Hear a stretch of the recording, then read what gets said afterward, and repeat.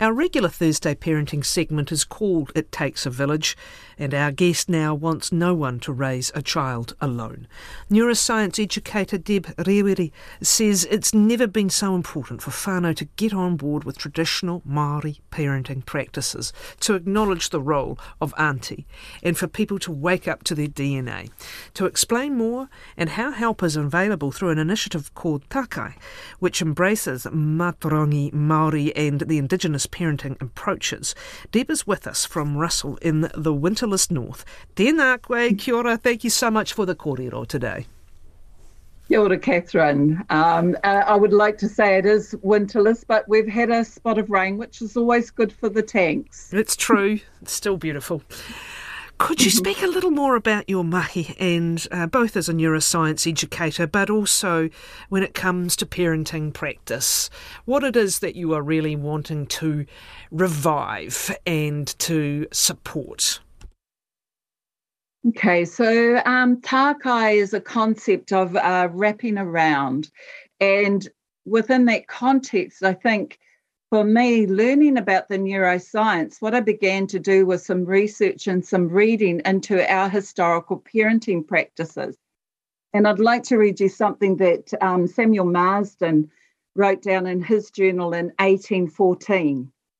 I saw no quarrelling while I was there. They are kind to their women and children. I never observed either with a mark of violence upon them, nor did I ever see a child struck. So suddenly that opened up a doorway of interest or intrigue for me about, actually, we've always heard the deficit side of being Māori.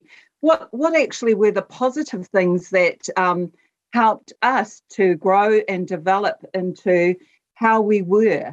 And so the understanding of clans, hapu, whānau settings, which is optimal for the brain and the brain connections, what I began to see was prior to industrialisation, actually this is pretty much how we lived. We lived in village settings. And, so taking that information forward into a modern day context, weaving in that neuroscience information, about the first 1,000 days, and to make sense of it, what I had to do was actually begin to start contextualising it within that space of parenting in a broader way with the whānau. So, knowing that wahine Māori actually had a key stake within this whole process of uplifting the whānau, and we know in this modern day context, in my own whānau, I'm known as the grumpy auntie, but I remember my son saying to me one day, "Oh, Mum, it's none of your business." And I said, "Actually, son, you'll be my business until the day I die. You may not like what I'm going to say, but I'm going to speak it anyway." And so we know that on the marae, that the aunties speak truth into what needs to happen. And I think in this modern day, this is what we need more of. Some people see it as interference, but actually I see it as hapai hoke, as building up the potential within that whānau. It's really fascinating, some of the work you've done going back to First Contact and some of the writings from that time. There was another missionary named Richard Taylor, right, who referred to the men's nursing of children, care of tamariki. I know, and he said it's one of the finest traits in all that he'd ever seen.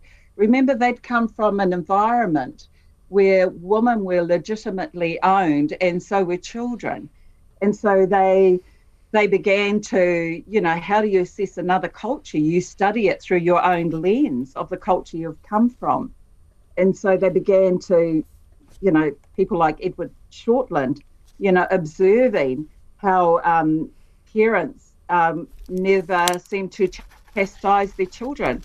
And if they were to do so, that an uncle could step in and say, well, actually, this is not okay, and they'd hold them accountable. So this village concept was operating, before we had assimilation and colonisation of our practices and our beliefs, the po that held these up. It's But another... it's like, how do you, pardon? No, carry on, sorry. But how do you take these practices? Because when I've shared this information, especially in prison settings, some of the whānau have said to me, oh, whaia, that was 200 years ago. What does it matter now? And, I quote Amster who says, it doesn't matter how far back you go, it's how far forward you can take it. It's also that deficit messaging that you referred to. Can it imprint itself on parents, and particularly on young parents? Is this why it is important to go back and link back to whakapapa and link back to kaupapa, because the deficit messaging can actually have a negative impact?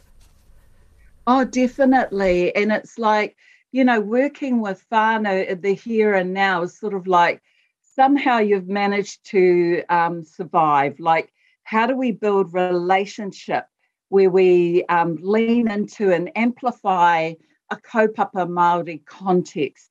How do we, get alongside of them and show empathy and understanding and clarify some of those key messages? What are the things that we need to build capacity, and how do we do that? And these are sort of, the Māori models of practice around, using kawa, using mātauranga Māori that is premised off tikanga.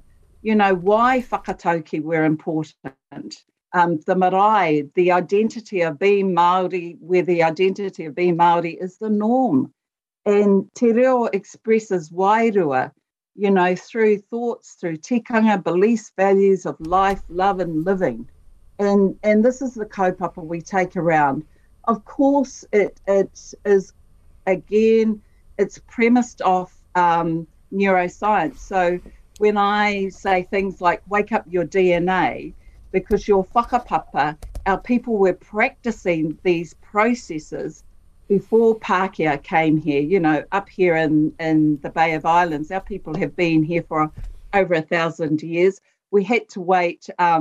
We know this through whakapapa, but, it wasn't until an archaeologist did some carbon dating on a taonga that was found out at one of the islands, and they said, oh, well, actually, we want to let you know that you've been here for over 850 years. This is how far this, we've carbon dated this. And we say, thank you very much. We've already known that.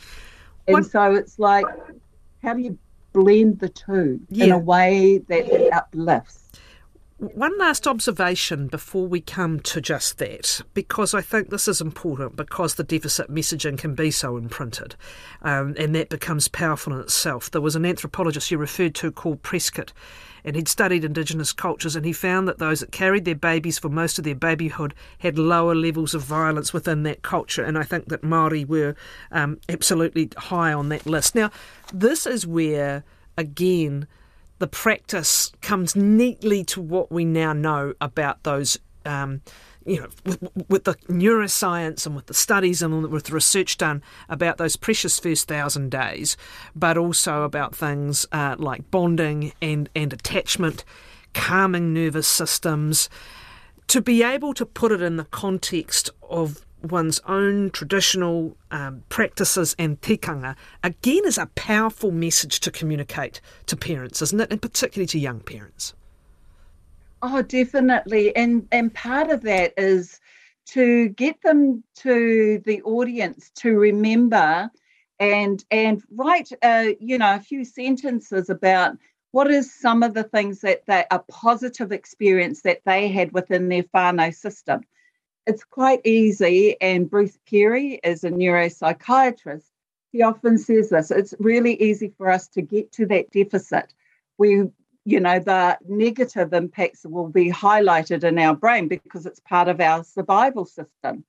However, the moment you say, I want you to recall a positive experience within your whānau system, and it might be that they, Auntie made a rice pudding and they sat down to eat it at the marae, or mixing with their cousins at the marae, and how key that was. What you're beginning to do is what I call hapai hoki, or scaffolding around that memory system, to actually begin to start building that capacity of understanding that these things were already in place. Now, where the hurt has happened, and what we do have is a few of the whānaus with trauma, and we know how trauma impacts the developing brain, and certainly long-term trauma, but also looking at that in a way where we can begin to unpack. If we just stay in trauma, that's actually what's going to be highlighted. But actually, if we can sort of swivel it and again amplify the positive messages about being Māori, then in some ways what we're doing is repairing or healing some of that hurt, that mamae that happened. And we can only do that within the context of mātauranga Māori construct. So what does Tākai do and how when it comes to connecting and to, bringing this mahi and bringing this kaupapa to people? Where and how does it work? So Tākai comes out of, people may have heard of SKIP, Strategies with Kids, Information for Parents, and this is the evolution of SKIP. And so Tākai, the literal meaning is to wrap around. And so it has come out of Oranga Tamariki, families and communities. And basically it's a kaupapa. So you can get onto the website, and I'm sure you'll post that up after I've finished with my kōrero. And what we want to do is actually get these villages that are working in capacity. So for me, living here, I have a connection to Ngāti Manu out at Karetu. And there is a village concept there where whānau take their tamariki out of kura, and what they're doing is teaching them skills to actually help build their capacity in terms of food gathering, food storage, what we call food sovereignty. Now, does that mean that they don't get educated? Of course they are getting educated, but in a different way, in a different context. In Auckland, there is a whānau there that decided about 6 or 8 years ago, before land prices went through the roof, that they knew that they couldn't buy land separately. So what they decided to do was buy a block of land together. And within that block of land, what they're doing is building houses. And so that they can continue to have that village concept, but within a city context. And so all the children will be living on that, but more importantly, the mokopuna will be growing up within that village concept.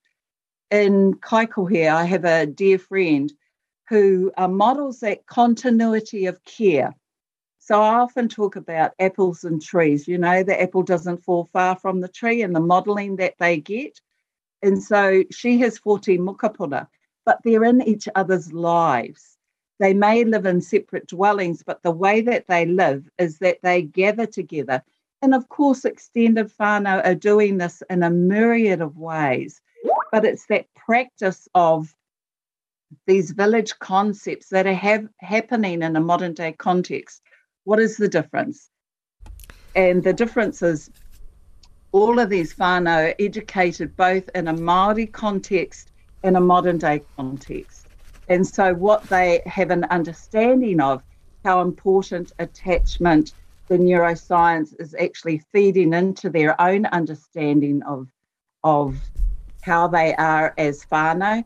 But what's more important or uppermost for them is that they can be fully Māori and bring those belief systems forward in a way that actually helps to have a growth potential within their own whānau systems. There's this lovely concept of the wairua of an infant, of a newborn being perfectly in place. And could you speak a little bit more to that? Because that comes down to the cherishing that is so important and the giving that accompanies that cherishing. So I often do a comparison between Maslow's hierarchy of needs and what we need. And I say the foundation for us as Māori was that the baby already had wairua intact. And so all we had to do was nurture them.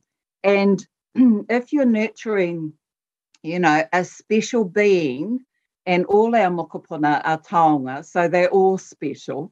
And so if you're nurturing them, all you have to do is create the environment from which they can grow their own potential. So our tupuna believed that to do that, you didn't use harsh voices, that you were generous and loving towards them. And this is what, why people like Samuel Marsden and John Savage and people like that, observed and knew there was something different about the way that they treated our babies. It was all about protection of whakapapa, protection of whenua. Of course, for Māori, whakapapa is the baseline foundation. And to protect your whakapapa, you need to treat it well, because if you're not protecting whakapapa, then basically you're destroying it. And so to protect your babies, and to protect your wahine was really paramount in terms of growing that whakapapa into its fullest potential. The neuroscience itself, let's bring this back to what sort of square the circle to the work that you're doing. Because what are those really important fundamentals we know for all infants? First, the bonding and the attachment, as we said, but then second, just what's happening in that amazing brain born with all those millions and millions and millions of neurons, that so many that they have to start casting them off. So come back to the importance of that really early period, and then how this mahi that you are doing is marrying both the practice, the traditional practice, and the scientific knowledge we have now. Well, we talk about, the multifactorial and the brain as an organ is very complex.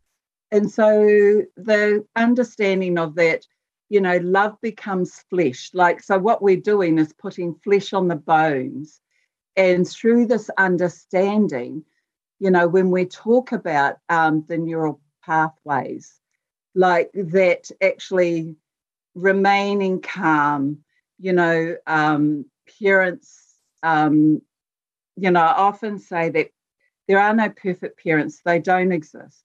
We will make mistakes, but actually, if we're getting it right most of the time, what we're doing is building that capacity for resilience. And people say, well, what does resilience mean? And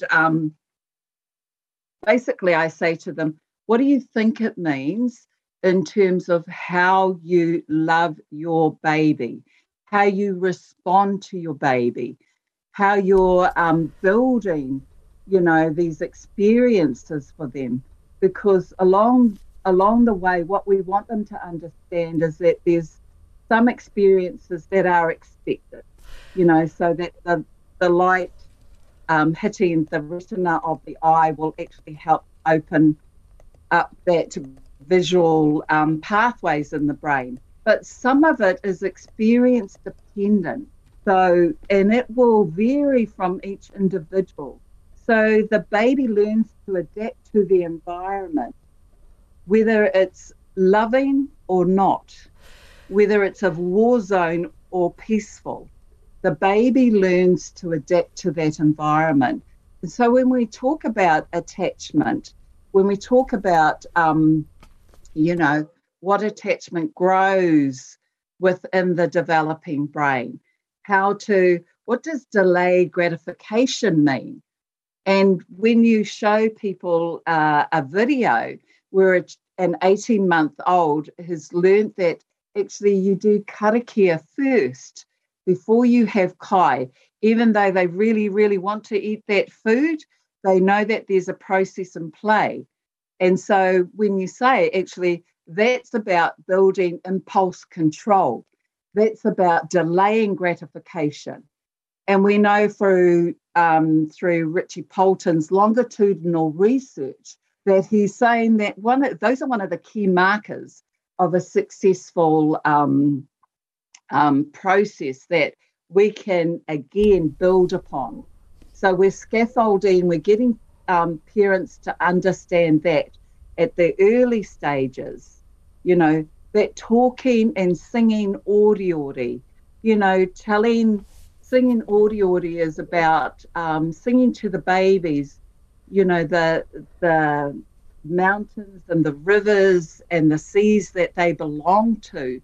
And it's like building that caring capacity within those neural pathways at an early stage of development, so that our babies begin to understand, actually, te tai ao, the environment is our tupuna. They're the things. Descartes says something like, I think, therefore I am.